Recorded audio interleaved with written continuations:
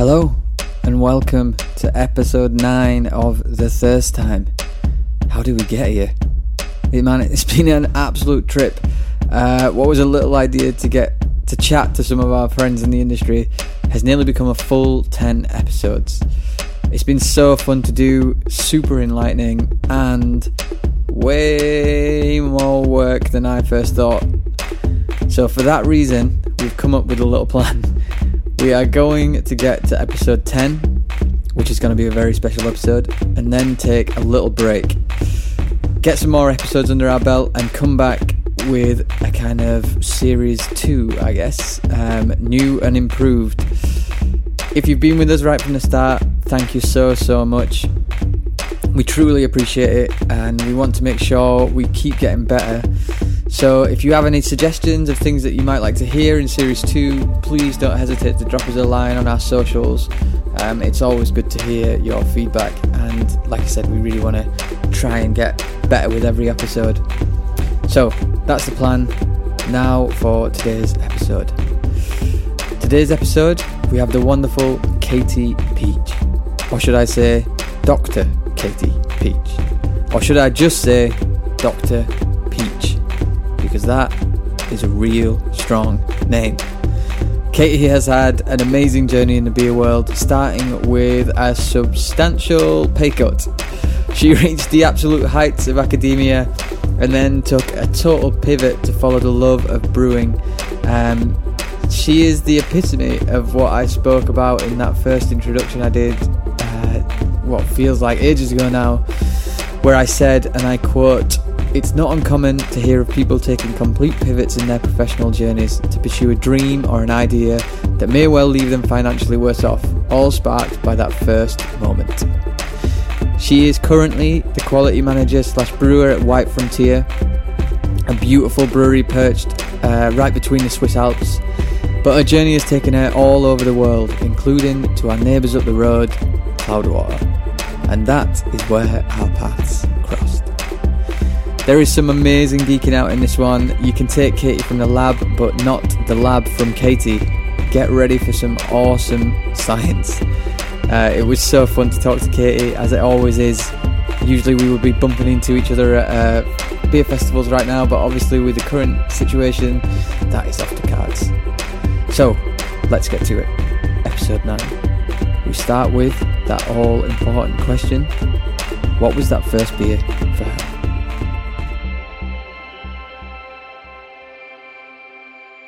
So this would have been back in Minnesota. It was a Fat Tire. Classic. And this was like 2004 maybe, 2005. And breweries in Colorado used to not send their beer outside of Colorado with distribution laws and stuff. Mm-hmm. And so I probably still have it, actually. They made all these coasters talking about how Prohibition was over when their beers from New Belgium and Odell started showing up in other states, like in the Midwest. And I was actually out on a date, went to a bar, and before that I was drinking Bud Light, Miller Lite, whatever was cheap. Crisp by the light pitcher lagers. And call it. Yeah, I wouldn't have called them that back then, but stuff you could buy by the pitcher. So a pint would be $4 or whatever. Yeah. And so they were advertising at the bar Fat Tire, and I was like, "Oh, this is something different." It was I'm going to say $8 or $16. It was substantially more expensive. So you were feeling flush because this is your date night. So this is you feeling flush. Yeah. So I was like, "Ooh, maybe we should give this a shot." And so I ordered it, and it was one of those 500 ml bottles, whatever that equates to in the States. And the guy hated it. He's like, "What is this garbage?" And I was like, "Oh, this is really interesting, actually." So that was the first beer that turned me off of American macro industrial. Wow. So are you a Colorado native then? Is that your home? So I grew up in Minnesota. Yeah. And actually my mom and my sister and her family live in Colorado now. But when we were growing up, we spent a lot of time out there. Yeah. With family and camping trips in the summer and stuff. So when I go home now, it's either to Minnesota or Colorado. So both states have amazing breweries and beer selections, so I can't really complain when I go home. I'm going to try and not just start asking you about your brother-in-law, because for those that don't know, Katie's brother-in-law is legendary climber Tommy Caldwell, which I thought over a beer randomly. And really, I've just invited you onto the podcast just so I can ask you loads of questions and maybe get his number and you'd be able to talk to him. Do you want me to add him into the call? Yeah. But that's so cool because obviously Colorado, when you had that first beer, there must have been a lot to explore out there. Well, no, this was when I was still in Minnesota. Ah, okay. So, then after that, then Fat Tire led me to 1554, which is their black ale or their black lager, and then so on and so forth. Odell stuff. I got into Surly pretty hard. Furious is still one of my favorite IPAs. Summit in the U.S. So I quickly went down like a hoppy IPA, as bitter as possible road, just to like. I liked the flavor, but it was probably also like because it was different. Yeah. Because before that, then I was drinking Budweiser because that's what my boyfriend drank. Like, I'll just have that. Like, I didn't like think to explore anything else. And did it lead you into different places to drink as well? Because like, were you starting to find like beer bars, or was it just? Well, this was 15 years ago, man. Like, oh shit, yeah. I've been out of the States for a decade. Whoa. So like brew pubs and like beer specific bars didn't exist in Minneapolis then, or if they did, I didn't know to look for them. So, yeah, I guess Fat Tire then also led me to like Newcastle Brown Ale and like just whatever, like looking at like that was, when we went out to drink, you were drinking well drinks, so like vodka tonic or whatever shitty lager was $2 a glass, and if you were gonna buy like a craft beer, it was 2-3 times the price. And when you're early 20s, like that's not the goal. That feels a lot of money. Yeah. When you're drinking pitchers of Bud Light and then you go for something that's double the price it is. And I guess that's a pretty similar feeling to what it was in the UK. It was much more a taste-based thing because you were like, you're going to get less of it, but you're going to be able to explore something that you're not in those other beers. And that was kind of the most enticing thing I always found. Yeah, but your money didn't go as far, but it was much more exciting. And then it also led into like more interesting conversations, I guess, with the bar staff and just the whole journey. So what were your kind of next steps after that? Well, after that, then I started grad school. And so that when we went out for drinks, it was, happy hour, you get a picture of whatever and share it. A lot of stuff from Minnesota, like Surly and Summit. And then I moved to Europe. And then that's when I started homebrewing because I couldn't find IPAs and I couldn't find the bitter stuff that I wanted to drink. So that's how cool. My brewing, like if I wouldn't have moved to Switzerland, I probably never would have gotten into homebrewing because you have such a selection in the US. Like there's absolutely no need. Yeah. To go for the hassle of brewing one keg of beer, So you went down the full moonshine route. You were just trying to supply yourself. Exactly. Yeah. So how long were you a homebrewer for? This is so cool because I didn't know all these things. So I met you at the end of this, not the end of your career, but more recently. So it's cool to dive into this. Yeah. So homebrewing, this was actually a hobby I had with my ex-husband. He's an engineer, and I'm a chemist, and so like Perfect. I would do the recipes. He would clean all the equipment. And we actually, to be honest, like we maybe only did 3 or 4 brews. And then I had an opportunity to like start working in a small brewery and get my hands dirty there. And okay, wait. I want to skip back because you kind of touched upon, you studied chemistry. But you did like a full PhD in chemistry. You went like that. So you can call me Frau Dr. Peach. Yeah, Dr. Peach. Sorry, I should have addressed you like that. I'll make sure in the introduction that I do that.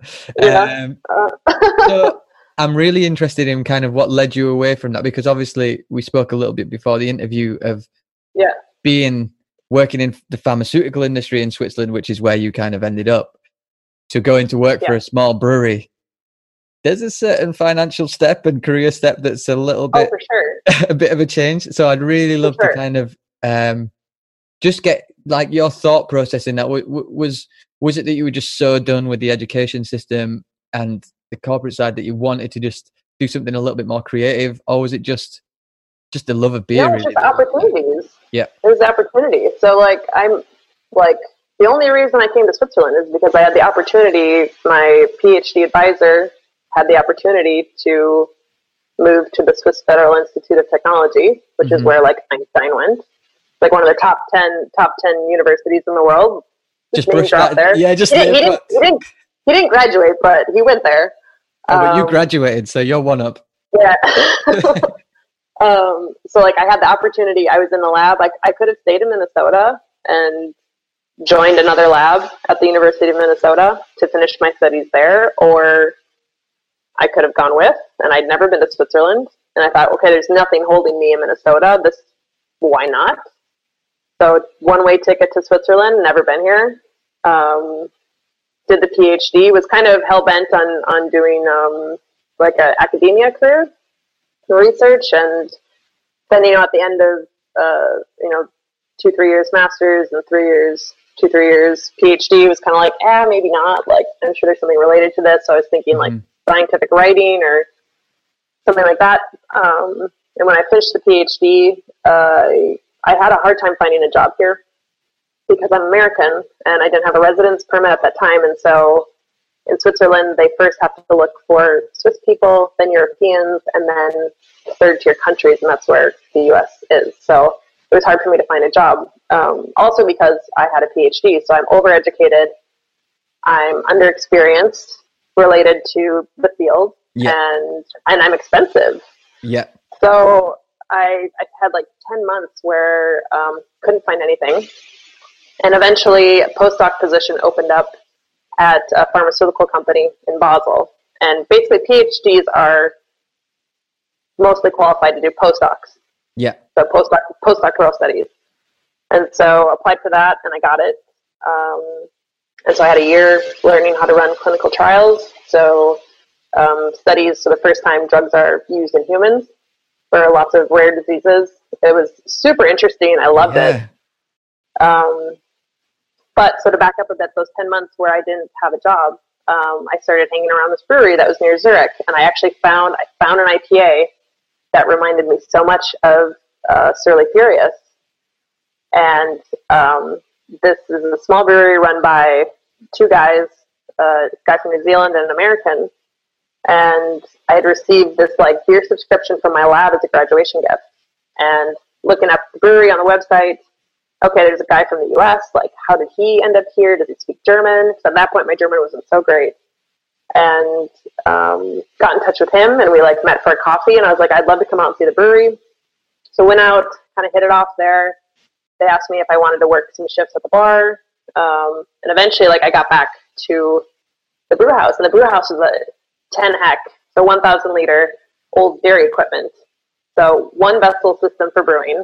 So kind of like an upscale homebrew kit almost. Yeah, basically. So one vessel system, 2 fermenters, the Bugeflaschen, the flip top bottles that we washed by hand, filled by hand, bottle conditioned everything. But actually brewed their first pumpkin ale with them to help develop the recipe for that. And then the first real recipe I did was for a black IPA. Whoa, so I remember that style. Right? So it actually had like a super like nerdy scientific background, which I can go into if you want. But it had like, I actually ended up pulling some research papers to try and figure out how to get this xanthohumol compound, higher levels of that into the beer. And it's a compound that has like anti-inflammatory, anti-cancer, anti-whatever, but you have to drink like, beer has good stuff in it, just like wine has good stuff in it, but you have to drink so much in order to get like the health benefits from it. It's impossible. Unless we go on a big binge, just trying to get the health benefits here. Yeah. It's not possible.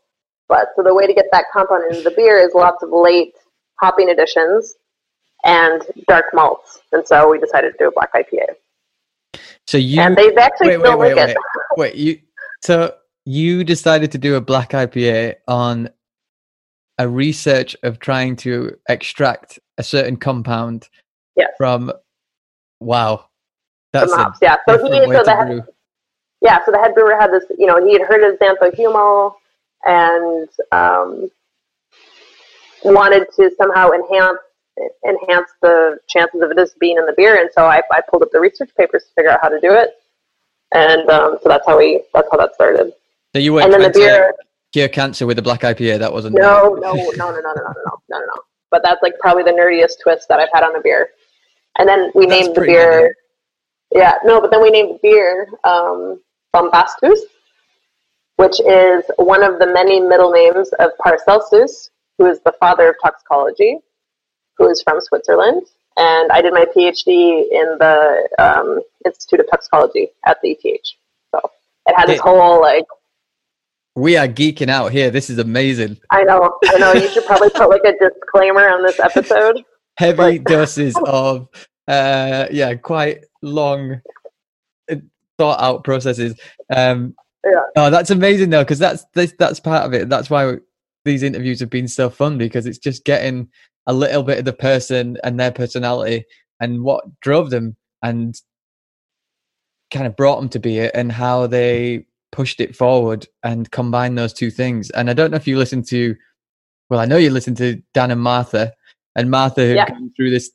So I want to meet her now because I was like, oh, she's a scientist too. Like. Yeah, and gone through all of this and then met Dan and just changed to a totally different career.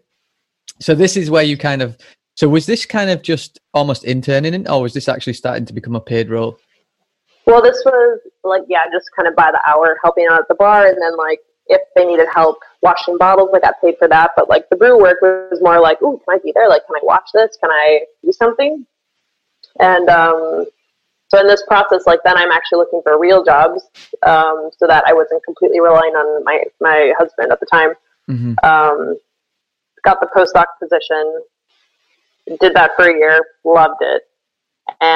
But towards the end of that, they had expanded the brewery. They moved to a slightly larger location, still had the same brew kit, added a few fermenters, a new bottling line, and they wanted to add a brewer to the team. And since they had worked with me before and knew that I was interested, they asked if I would want to come on the team. And since I didn't really have any experience, they're like, well, this will be an internship, a year for you to learn everything. And this was right at the end of my postdoc. And so it's like, okay, do I keep this potentially lucrative, science-driven job? Do I trade in my high heels and my dresses and makeup and go get dirty in a brewery? Yeah. And so at that point, I really channeled something that my grandma Peach had always told me about. She's like, life is totally backwards. She's like, when we're young and fit, we should be running around and exploring and doing stuff. And when we're old and we don't work, then we should be sitting at desks and doing jobs. And I was like, fuck it. How old was I then? 30. If I'm going to run around on my feet for 10 hours and throw malt sacks over my shoulder and whatever, now's the time to try it. I had good relationships at Novartis. No reason for me to not be able to go back there if it didn't work, but I thought I'll give it a shot. So they actually offered me a position to stay on, and it was a postdoc with two people for the whole year, and they had one position open at the end of it, so they offered it to me. I was like, oh, I'm really flattered. I would love to, but I have another offer. And they were kind of like, what? We just spent a year training you. When would you go? And I was like, oh, well, I'm going to go brew beer. And I kid you not, I got laughed out of the building by some of the medical advisors. And I was like, well, maybe I'll be back. Maybe it won't work out. Maybe I won't like it. But I was like, I'll try it. And off I went. I took a 92% pay cut. I basically worked a year for free just to learn everything. And I would not have been able to do it without my husband completely supporting me and been you want to do this, you should try it. And so he supported us for a year, and we invested in the brewery. And so that was my my jump. So that is a huge jump. Like that, a 92% pay cut is the first ever introduction I did was basically saying that people follow a passion. Maybe they take a slight financial risk, but like 92% is quite a large. No, there's no way I would not have, like, because what I was making, it wasn't even enough to pay, like here you have to pay for your own private health insurance. Health insurance. It was barely enough to cover that. Like, it was $500 a month. So going more on the kind of brewing side, did you have your science head on pretty much straight away when it came to beer? Were you just like wanting to dive deep into that chemistry side, or did you have like a slight more creative flair that was like starting to, I don't know, be explored more as you were trying more beers? I think it was definitely like, it's the same way I am in the kitchen too. Like I follow a recipe and I keep a logbook, and I like, it's from being a scientist in the lab, like you have to document everything and what did you do and what was the weather, and like, because if you're going to reproduce something, you have to know all the details.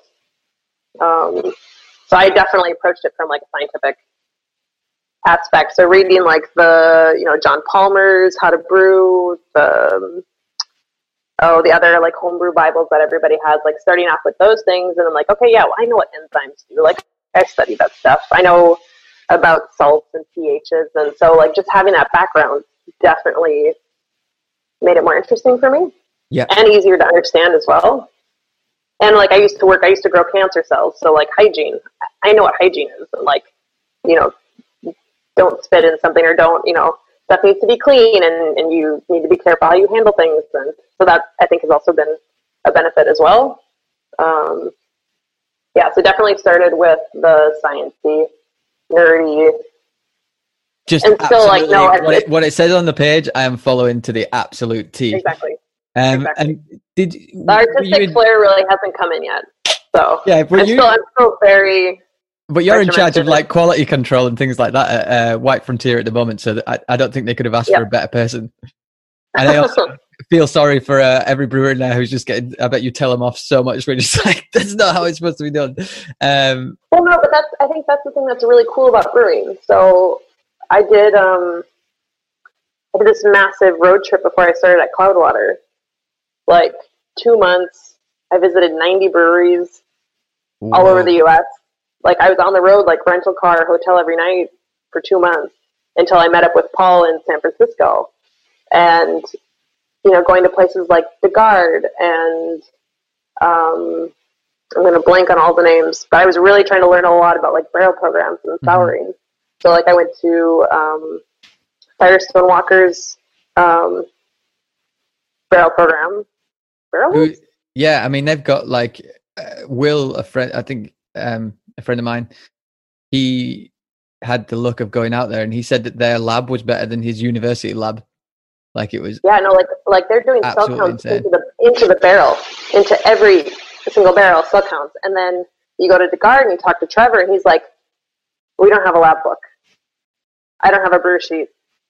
And you have people that go by their gut and like what feels right, and you have people who do it by the book, and everybody can make something delicious with it. Yeah. It's probably the same with cooking and stuff like that, but it's I really like that you can have these two different extremes, worlds. and you can have anything in the middle as well, and it works. Like you can't really do that with pharmaceutical production. You can't do that with like a lot of things. So. Yeah, being a creative pharmaceutical producer could end quite badly for many. But that's amazing that you kind of just took up this journey, and you kind of mentioned it there. I guess the Cloudwater aspect, which is where I met you first. So could you just take us through a little bit? So you're in this little brewery in Switzerland. You've invested.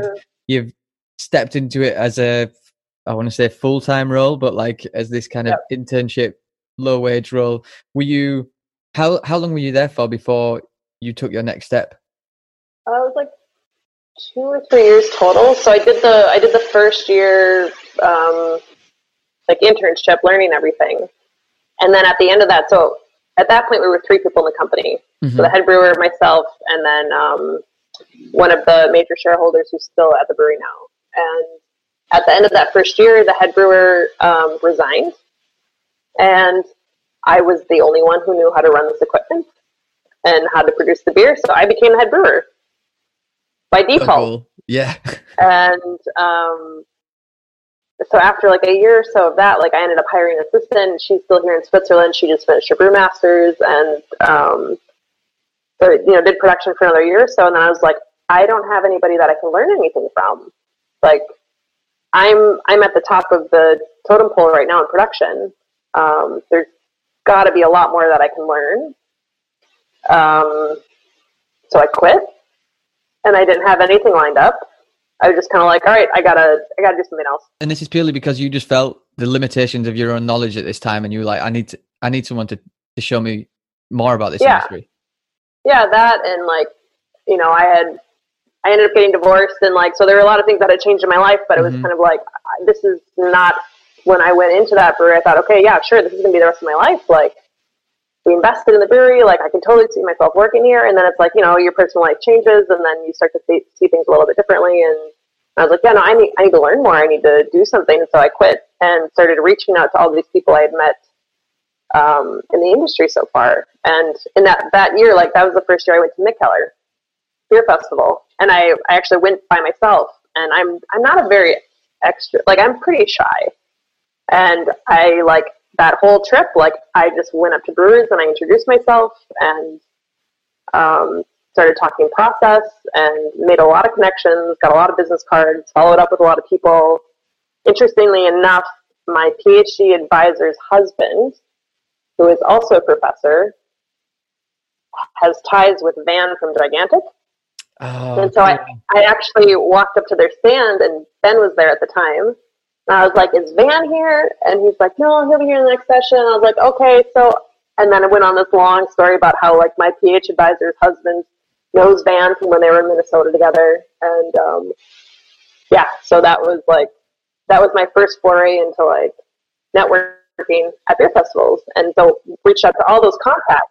Did you feel super nervous? Was it like walking in there with your little empty glass and just being like, holy shit, I'm going to do this. Yeah. And this is so funny because tomorrow, the next episode will be out, which is with our mutual friend, Hannah.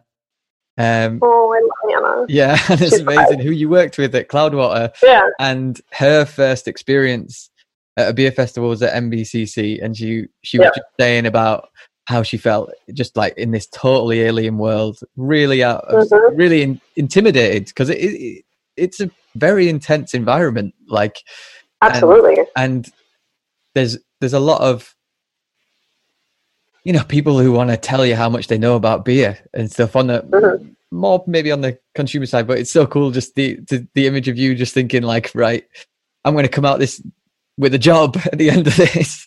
Well, no, I wasn't. I was still at Beer Factory then, so I wasn't looking for a job. But it was just like that was my first connections. social. Yeah, like meet people and learn stuff. And so, like a couple contacts. I got to know the people at Edge in Barcelona very well. So Tony Nodelbaum, who used to brew there, her and I are still in contact. Like most of the people, like I still am in touch with most of the people I met that first year. But those are the people that I contacted when I left, like saying like, hey, I'm looking for a job. You know how people in the industry usually hear about things before they go on some sort of public forum or whatever. So just started reaching out and happened to click with Paul at Cloudwater. So that's where you met. I was going to try and get to that point, but so that is literally where you met. They were pouring that year then? No, this would have been my second Mikkeller, so it was the first time they were in that new venue, and it was the first year that Cloudwater was going. You know, they went in their cool jackets as a team. They weren't pouring. So the first year that this is Hannah's first ever beer festival. So no, Hannah wasn't there yet. This was when Cloudwater debuted as a company. I'm pretty sure. Like it was Paul and James, and those are the only two that I really talked with. But it was, you know, the hangover Sunday after the festival, bopping around to different bars and kept running into them and chatted, whatever, got some business cards, exchanged contacts. And then, so he was one of the people that I reached out to. He was like, hey, I'm, you know, looking for something. And in that meantime, like I was dating a guy who's in the gastro drinks industry, and so we would go and visit breweries, and we had actually went and visited. I reached out to Paul and was like, hey, we're going to be in England touring breweries to look for stuff to import in Switzerland. We would drop by. And Paul was super generous for this time, showed us around, and so like that had kind of, we kept contact through the time. And when I emailed him and said like, hey, I'm looking for a job, he's like, well, what do you want to do? And I was like, oh, I don't know, like I'd like to do a little more brewing on a different kit, because the convoluted process, like very, very, very home brewy. Like sparging was, there were 2 hot water heaters.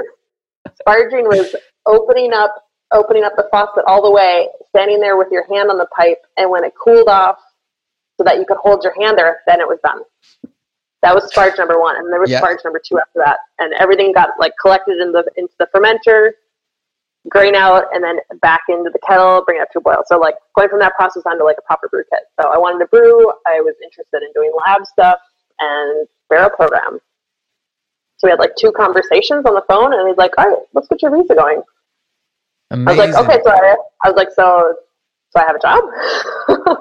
And had you had much of their beers at that time? I guess you'd come over to England. Zero. Like some stuff at the tap room when they had the tap room at the old brewery, when they used to set up the tables. Yeah. But just a little bit. But for me, it wasn't, I guess I wasn't like contacting people because I was like, oh, I love your beer. Like I want to know how to make it. I was just like reaching out to everybody and seeing like, okay, maybe not necessarily to work for you, but maybe somebody who has an open position who would be interested in somebody like me who doesn't have a lot of experience, but whatever. And this is what worked out. And so that's, again, similar to Hannah, like Cloudwater, it's infancy really, like in those really early days where that wave was just starting to like come from like way out at sea towards the shore. So you took the jump. You upsticked from Switzerland and moved to Manchester. Was that an exciting prospect, or were you super nervous again? And obviously moving in with a new team with those guys had a really beautiful brew kit right from the off. And I guess you're kind of still finding your way in what it is exactly you want to be in a brewery. Like, did you know you wanted to brew beer, or were you still maybe, with the lab side of things and the QC and that? Just kind of a little bit of everything. I was like, so at that point, like it was, I think September, we started the visa process, and unfortunately, like it was the first time they had done it, and so we kept missing deadline after deadline. We'd miss it by a day, and then you couldn't apply until the next month. And so it wasn't until, so that's September, like I left my job even a little bit earlier because I thought like, oh, maybe I can go sooner. And then it took 5 months to get the visa through. Whoa. So I was sitting in Switzerland, like twiddling my thumbs, thinking like, okay, maybe it's going to be tomorrow. Like I had all my shit packed up. We're just kind of waiting to go. And finally, like in December, they're like, okay, you can start in February. Everything went through February. I was like, all right, I got 2 months. I got $7,000 in a bank account in the US. And that's when I did my big beer trip, and to try and kind of learn a lot of stuff from other breweries, and went home to Colorado and spent time like at Avery in their quality lab and a bunch of other places, just trying to like soak up as much stuff as I could. And then I met Paul in California. We traveled around for 2 weeks doing Right Beer Best and some tap takeovers and collabs, which was amazing. So after deciding to take the plunge and go with the Cloudwater move, Katie met up with Paul in a pretty cool place of San Francisco at the Right Beer Awards. This was a really big year for Cloudwater. I remember them picking up quite a lot of awards at this one. And Katie suddenly found herself sat at a table with some of the best breweries in the world.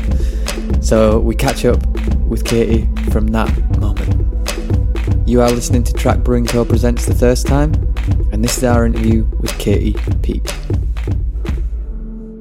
Yeah, that must have been super excited, because you're this little brewery in Switzerland meeting up in San Francisco, and then hooking up with all these incredible breweries. Yeah, and I was at the kitchen table at my grandparents' house in Minnesota, and was having a call with Paul, and he was talking about Indie Man, And like when the dates were, I was like, oh, well, maybe, I can fly, like I get back on this date, like I'll fly in for the festival, whatever. And so that was like my first time meeting the team. Poured beer at the bar. I think it was my first time meeting Soren from Drawing Bitter. And it was just like, I was super excited. Like I was like, I'm going to be working for Cloudwater. And but then Rapier Best was a whole other thing. Like it was like. And is that the year that they got, was that number 4? They won like number 4. I was there to take all the pictures. Oh, that. So, we sat at a table with JC from Trillium and Sam from Other Half, and I'm like, oh my god, like I want to learn so much from these people. Yeah, and it was really cool.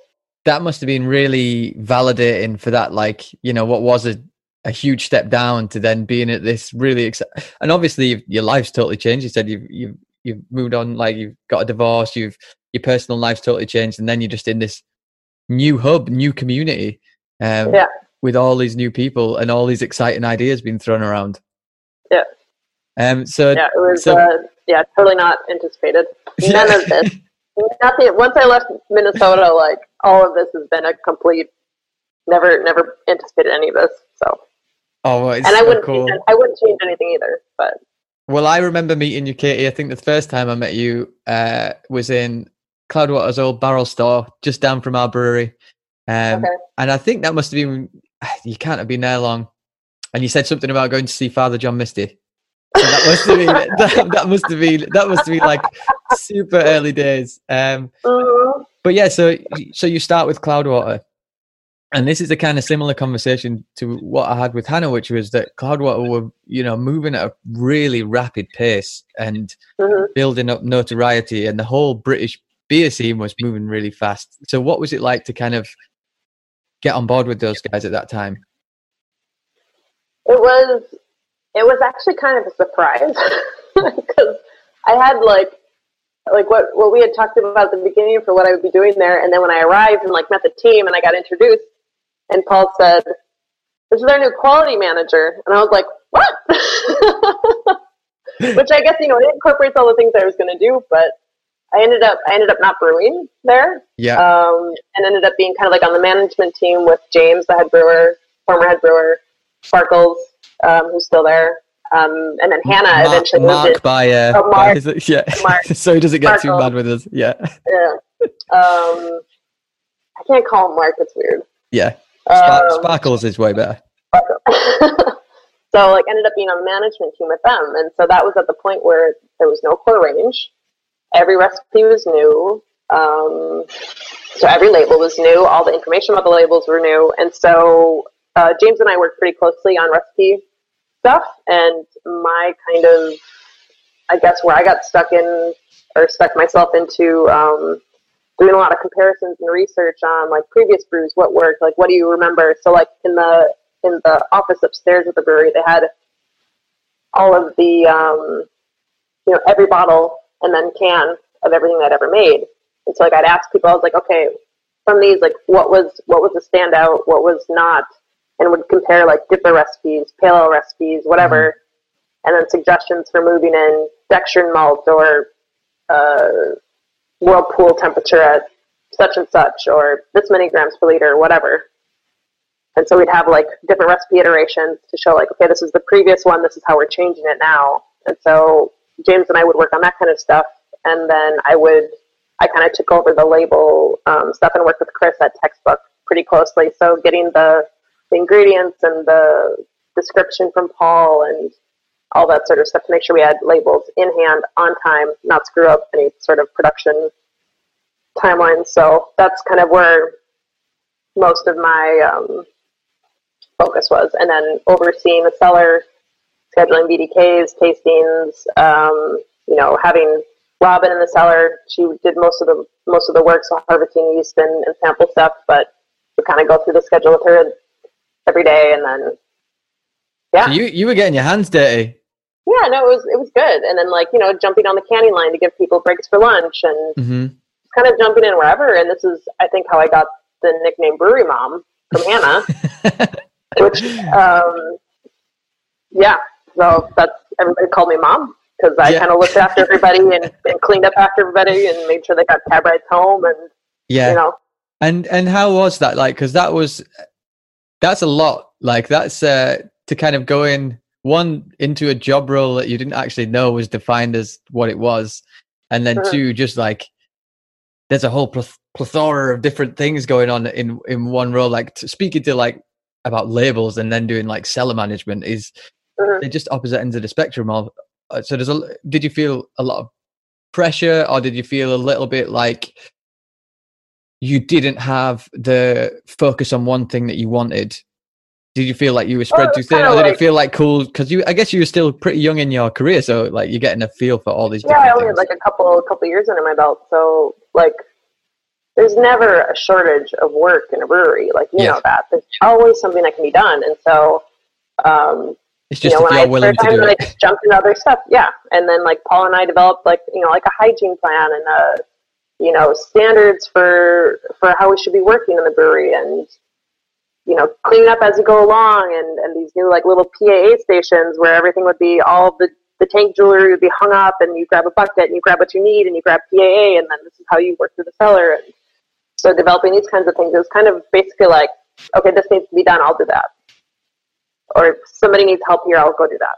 Mm-hmm. So it's always kind of like, not necessarily like, Katie, you go do this, but like, oh, I could probably tweak up this recipe or look at this or whatever, and just get stuck in. And that group of people, like it's such a team family environment that it's kind of easy to do that. There are a lot of like blurred lines with roles and stuff, and so we just need to get shit done. Yeah, and again, because it was moving so rapidly, like that things.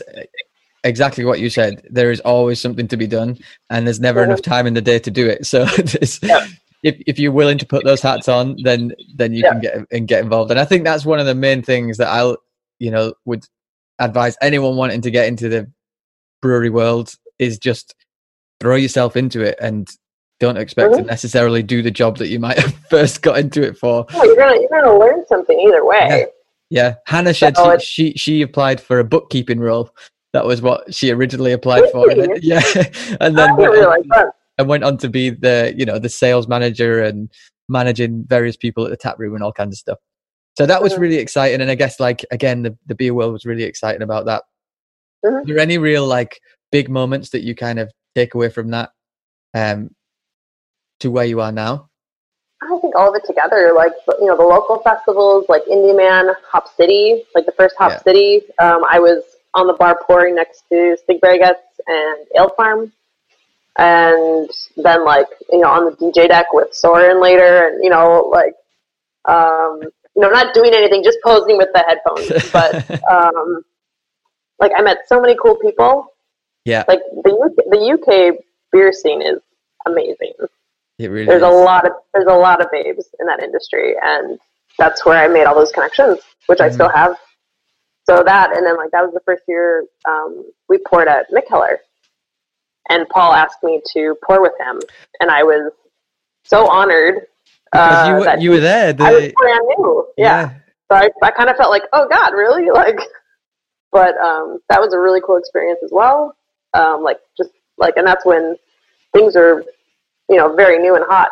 And so like we sold out so fast, and it was like the weeks leading up to that, like producing the beers were so like, Mark and I were just so like, it has to be perfect. Like, and like, I think Hannah had packed the pallet with ice packs to keep the keg cold on the way.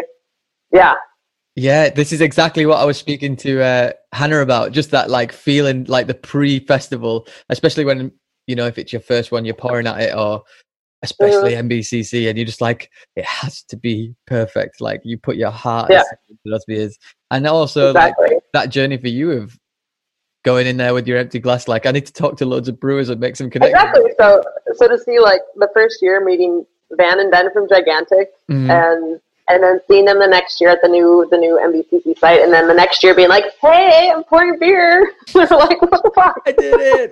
and now every year it's like, every year I see like, are you going to be at MBCC? Like, where are we going to run into each other next time? So it's like a reunion every year. But this is kind of another area that I wanted to highlight, is that just the international nature of what beer has become, because you've gone from Minnesota to Colorado. You've done 90 stops around America. You've then moved to Switzerland, moved around Switzerland, landed in Manchester, met all these different people, gone to Copenhagen. But funnily enough, through all those places, it's quite a small world, the beer world. You really, oh my God, now you bump into people all the time, or you can go into a bar and bump into someone you might know way across the world. So let's get to the end of the Cloudwater thing and what took you, because now you are currently at White Frontier in Switzerland. So when did you kind of feel that the role at Cloudwater was maybe, I don't want to say it wasn't what you wanted, it was just time for the next step? Yeah, well, I mean, I wasn't brewing. Mm-hmm. I was being a brewery mom, and that wasn't, as much as I loved that role and it was fulfilling, like I wasn't learning anything, and it wasn't anything that was going to like really carry me forward. So, again, left there without any plan of what was going to be next.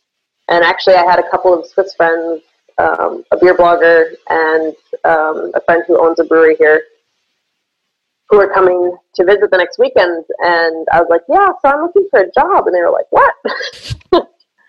And they were like, actually, you know what? White Frontier's hiring right now. They're looking for somebody for the cellar. And I was like, oh, no way.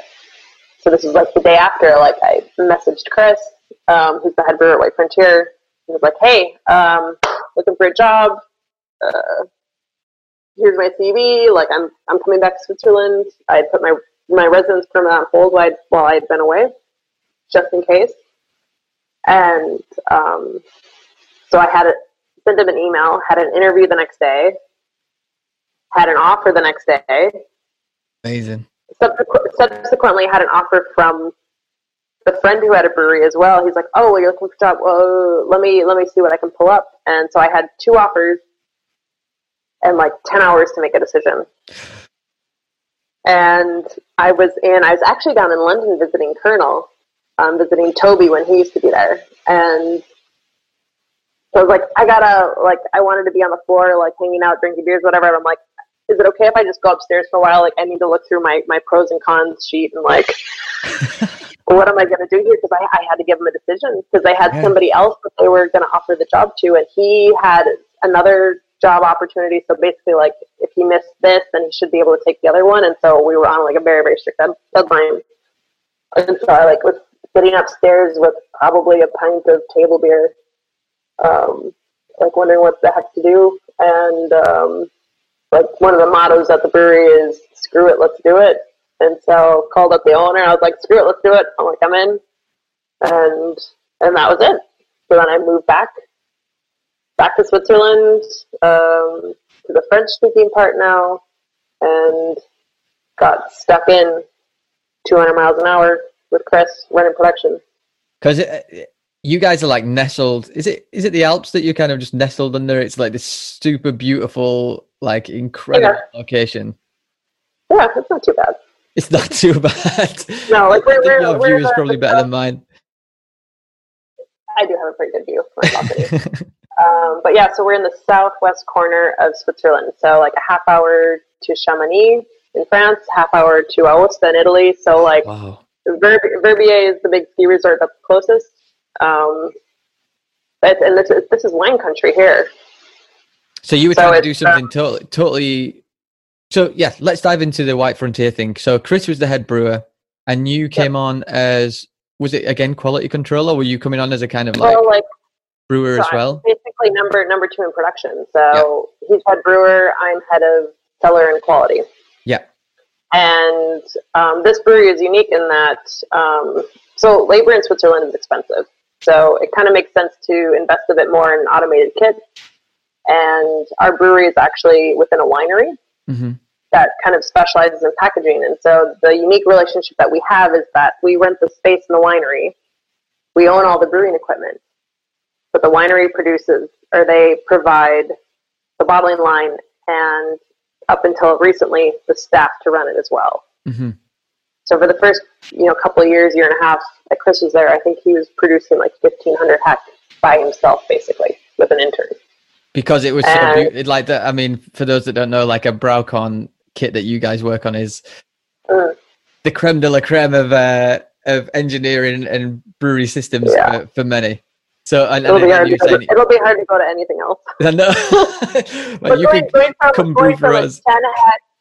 10 heck, like one vessel dairy thing, which was what they make with cheese, like around the corner here, to 30 heck automatic, semi-automatic Braucon. Beautiful, beautiful. CIP, hook up the hoses, like it's a dream.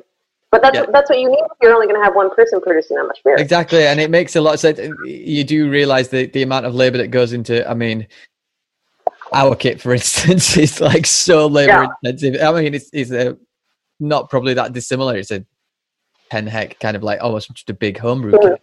The guys work really hard on. But yeah, that kind of evolution of your process leading you to this place. So it's just you and Chris basically heading up that project. And did you feel that you had a lot more creative freedom to start coming to the front here? Because like you said, you'd not done that much brewing at Cloudwater. So I guess your recipe development and stuff, you'd worked with James quite closely, but not actually put that through the system. So was Chris looking for someone as well that he could bounce ideas off? Yeah, I think that's like how our relationship started, was really like, tweaking recipes, dry hopping at this temp versus that temp. Like we have a core range series of beers, so playing around with that a little bit. We switched yeast strains, so sitting down, tasting beers, looking at old brew sheets. So kind of what I've made my role into is looking at, from brew to brew, the ingredients that are being used, the temperatures that we're hitting, the pHs, and then from the fermentation, how many days during the ferment, what temp did we dry hop at, how many days until it passed BDK and post dry hop BDK, how many days crashing, centrifuge to packaging, carbonation levels, cell counts, like all of this kind of stuff, recording all of that data in an Excel, and then sitting down with the beers and tasting them side by side. And like, okay, do we notice a difference with this? Is it, the cold stored versus the office beer versus the one up in the boiler room? Like, just kind of comparing all these things, comparing and contrasting and looking at what might be responsible for those flavor differences. Mm-hmm. Like that's the stuff that I like to look at. Yeah. So that's kind of, I wouldn't call it creative. Like it's more just looking at, it's geeking out. Data. Yeah. Looking at data and what can we do with that? And for me, like making beer that tastes the same all the time, like that's the goal. Yeah. This is another beautiful part. And I think you highlighted it earlier when we were talking about like where you can go and how personalities dictate the beer that comes out at the end of it. So you've got chef types who are just constantly changing, and Dan at St. Mars again was just saying he never likes to brew the same thing twice. Like, so they've been doing a beer their whole career, but it's never been brewed the same twice. And then there's people like yourself who really like to dig into those details and go like, the beauty is in the consistency and managing to achieve these, because there are so many different variables that can give you different out. So many. So like brewing that, and Evan Price from Green Cheek, and he was just saying about like lager production and saying that like he's been doing it 10 years and he feels nowhere near close to where he wants to be getting with it, and the consistency is nowhere near where he wants to get with it. So yeah, you can lose decades to this thing, and this is why German lager is such an incredible thing, because it has been brewed for 100 years and they've nailed down those processes. But also, when we were just talking there, you've gone from brewery mum, 2 people in an automated brewery. Like, did that feel like a breath? Just you could sit and just take a breath and just go, I can really kind of take care of what I'm doing. Or did you feel really lonely? No, it was like, we were filling kegs by hand. It was long days and so planning stuff out, and us like just knocking stuff out. But it's the kind of like gratifying work. Like I love filling kegs. I love filling the keg and spraying it off and spraying it with alcohol, putting a cap on and putting the label on and making sure it's straight, and then making sure the kegs are like, I'm a little bit ADD like that. Like I like things to look nice, because I mean, I have like So, you go through the whole process, the whole month with this beer. It's the most precious at packaging. If you don't pay attention at packaging, what the fuck are you doing? Like, that's when the beer is the most expensive. You put in the most labor. It's spent the most time in your brewery. And if at that point you're not paying attention to the details, and that's your first interaction with a customer, like, you got to do it right. Yeah, totally. I'm totally with you. And I also wish you lived around the corner so you could come and label our kegs and fill them as well. But so just getting stuck into that, like, I wasn't, you see what you've done at the end of the day. You see 120 kegs stacked up. You see full tanks of wort fermenting away. Like when you're only two people, you see all the work you do on a daily basis. But then you also see all the other stuff you don't have time to get to. But I think I was trying to paint it as some like dream, like living in the Swiss mountains, just like, oh, this is so relaxing. I didn't really make any time to enjoy the Swiss mountains at that point, but you were just hard grinding away straight into it. Yeah, it was a new kit, and Chris really wanted to go on holiday, and so like I had basically 3 months to learn how to run that kit, run the brewery. And then he's like, I'm going to Boston, like, meeting up with the land and labor guys, those old guys from Galway Bay. And he left on holiday. No pressure. I did my first solo brew, and he left the next day. And I had to, like, brew, CIP, set up for packaging, whatever. And of course, everything went wrong. Like breakers going out on the kit, and, like, the next day, like, having to call him on his holiday and be like, the whirlpool safety thing is tripped. He's like, okay, this is the only thing you're going to have to learn how to do. Get the screwdriver, open up the safety cabinet, turn it 3 times, and then turn it back on. It should be fine. Okay, fix that. Well, then that same thing went out on the CIP system, and then, like, one thing after another. But, like, I didn't burn anything down, didn't disrupt production too much, but, like, survived. He came back. He had a holiday. Like, you were just burnt out, just, like, crying in the car. Pretty much, yeah. No, I know. So after Katie's whirlwind trip around the world with beer, a literal whirlwind trip at one point where she stopped at 90 breweries in 2 months, we ask her where does she think beer is going to move to in the future, and what things would she like to see. It's of course that time in the episode where we ask, where do we go from beer? The next series, we are going to come up with better puns, I promise. You are listening to Track Brewing Co. presents Thirst Time, and this is our interview with Katie Peach.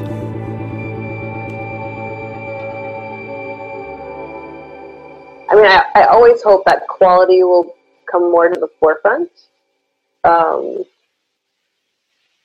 People caring about the storage conditions and, I don't know, the haze and particulate matter in the beers, carbonation levels, hygiene is always a big thing.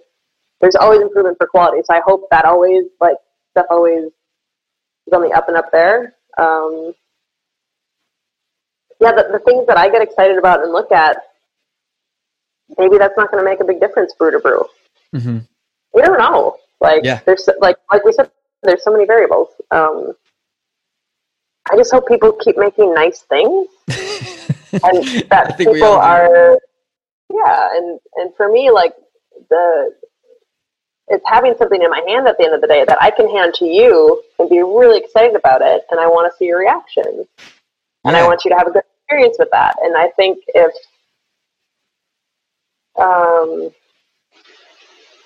as long as you've got people who are passionate about the production and the products and the interactions and the community that's around this and the exchanges, and, like, this is hard now with COVID. I mean, I'm really struggling with is, like, I have no exchange with people. Mm-hmm.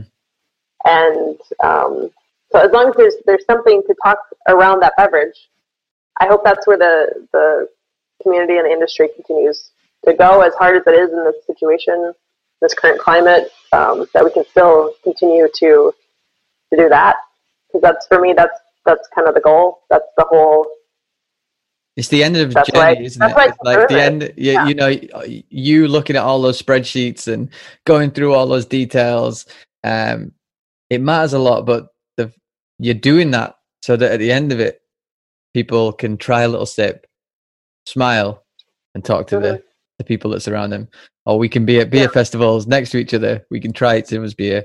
We can talk. I hope we can sometime. Yeah, I know. It really sucks. I mean, the community side, we spoke a little because, again, where you are, it's beautiful, but I guess it's a little bit isolated as well in that respect. So and when you don't speak the language either, it's tough.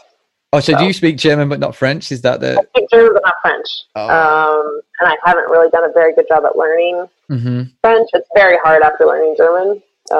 That's no excuse. I just haven't put the time in.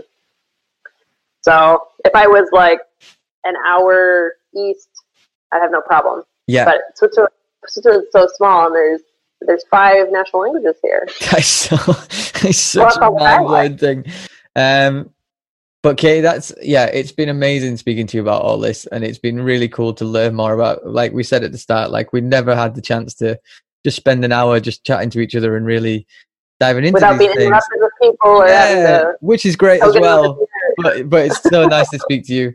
So, as I know you've listened to a few other episodes, I don't know if you know the last question, which is the beer of your choice at the end of the world. Any beer that's been produced, or maybe you would like to produce. Oh, I don't know. That's really tough. Can I just have a little fridge instead? There's no minibar. There's no minibar. Okay. At the Apocalypse Bar. So yeah, what would that beer be for you? So we did a collab with Toby, who used to be at the Colonel, who's now at Dea. He actually brewed up in Verbier, which is a half hour from here. Like, we both started in Switzerland. We both left. I left Cloudwater, he left the Colonel, and we both went to Switzerland at the same time. And so we did a collab, with his ex-Colonel Ruth. We did a small porter with him, like 4.5%. And we put the kegs on nitro. Oh, and this was this beer is like a year and a half now. And we have a nitro tap in the tap room, and we're just getting to the end of the keg. But to have a half pint of that, like in the summer, in the heat, and like, I will never tire of watching nitro cascade. Oh, it is a beautiful, beautiful thing. So I think it would be that, or it would be, Pilsner. Just give me a lager. Just give me a picture. Is that what you, right back to those early days of your drinking? Well, not a picture of that stuff, but no, just a glass. Otherwise, it gets too warm if I'm just drinking it by myself.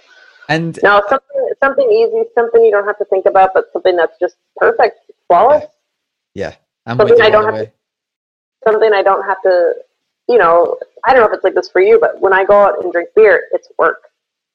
Like, it turns into a sensory thing, like what's wrong or where, like, what am I tasting? And with properly made, it definitely becomes a little bit frustrating at times, where you're just like, especially for Chloe, my wife, sometimes when we'd go out and I'd just be like, looking at the glass and trying it and thinking about it, and it's just like, need to remember. This is why I drink a lot of wine.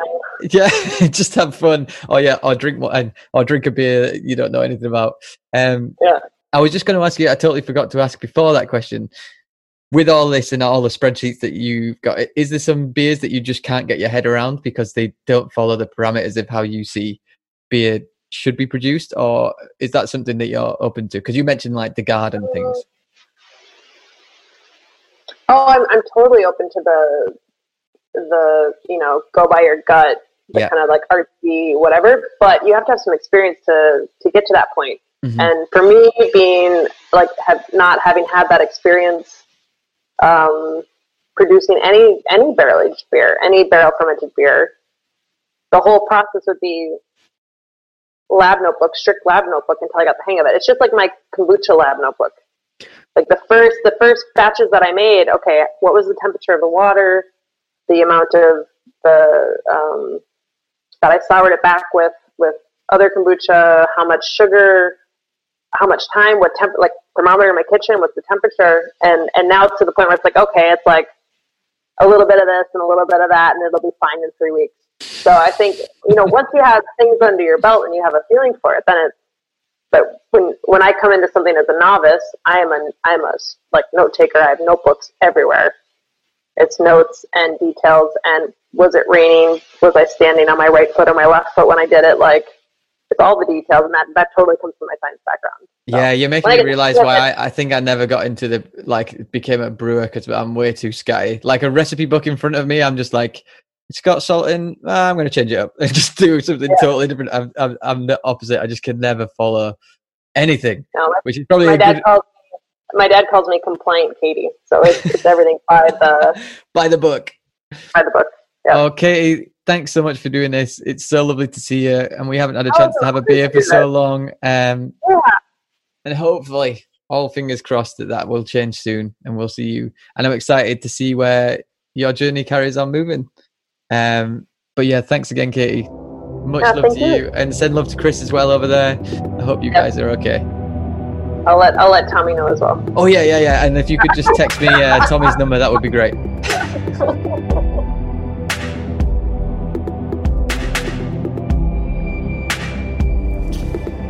And that's it.